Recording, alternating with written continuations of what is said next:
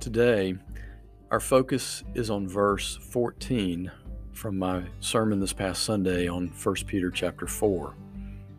God's word in this verse says this: "If you are insulted for the name of Christ, you are blessed, because the Spirit of glory and of God rests upon you." I'm a Louisiana boy. I was born and raised here, and I love our state. I love the culture here and the people here.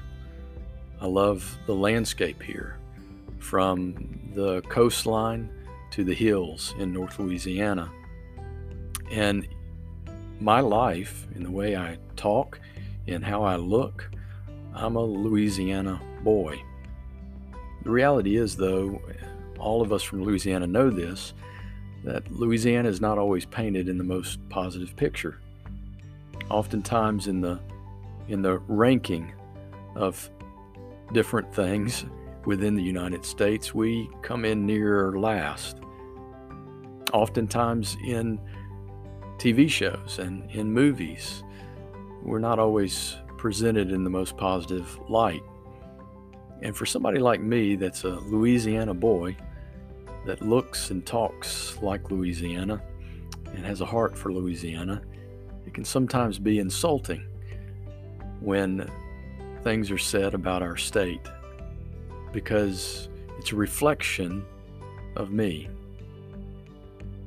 In a much, much greater way, in a much more important way, this verse reminds us of a connection with Christ in our lives, and how sometimes that's revealed in an interesting and difficult way through insult by those who don't like Christ in their lives.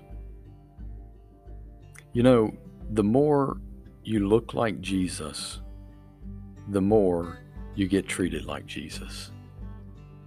And what the Lord tells us in this verse is that when we are insulted for the name of Christ, we're blessed. Why? Because it's the very evidence that the Spirit of glory and of God rests upon us. That God is in us, with us. That we are reflecting in our lives the life, the love, the truth of Jesus. So, as we think about how to apply this verse to our lives today as followers of Jesus, the real question to ask is, how much do we look like Christ? How much do you look like Christ? Now, obviously, it's not talking about physical appearance and looking like Christ, but it's talking about the evidence of Jesus in your life, in your words, and in your actions. The ones that are public and the ones that are hidden in your home behind closed doors. Is Christ in you? Is the Spirit of glory and God resting on you in a way that the life of Christ and the truth of Christ is shaping you, so that the things you say, the things you do each and every day reflect Jesus? This is our hope, isn't it, in our lives as believers? And it's not something we can manufacture. It's something that God does in us. So this morning, let's surrender ourselves completely, our day, our minutes, our thoughts, our actions, to the Lord. And let's ask Jesus to lead us and help us follow Him, to grow in us, and to show Himself through us today. Let's pray, and then let's go live for Jesus today.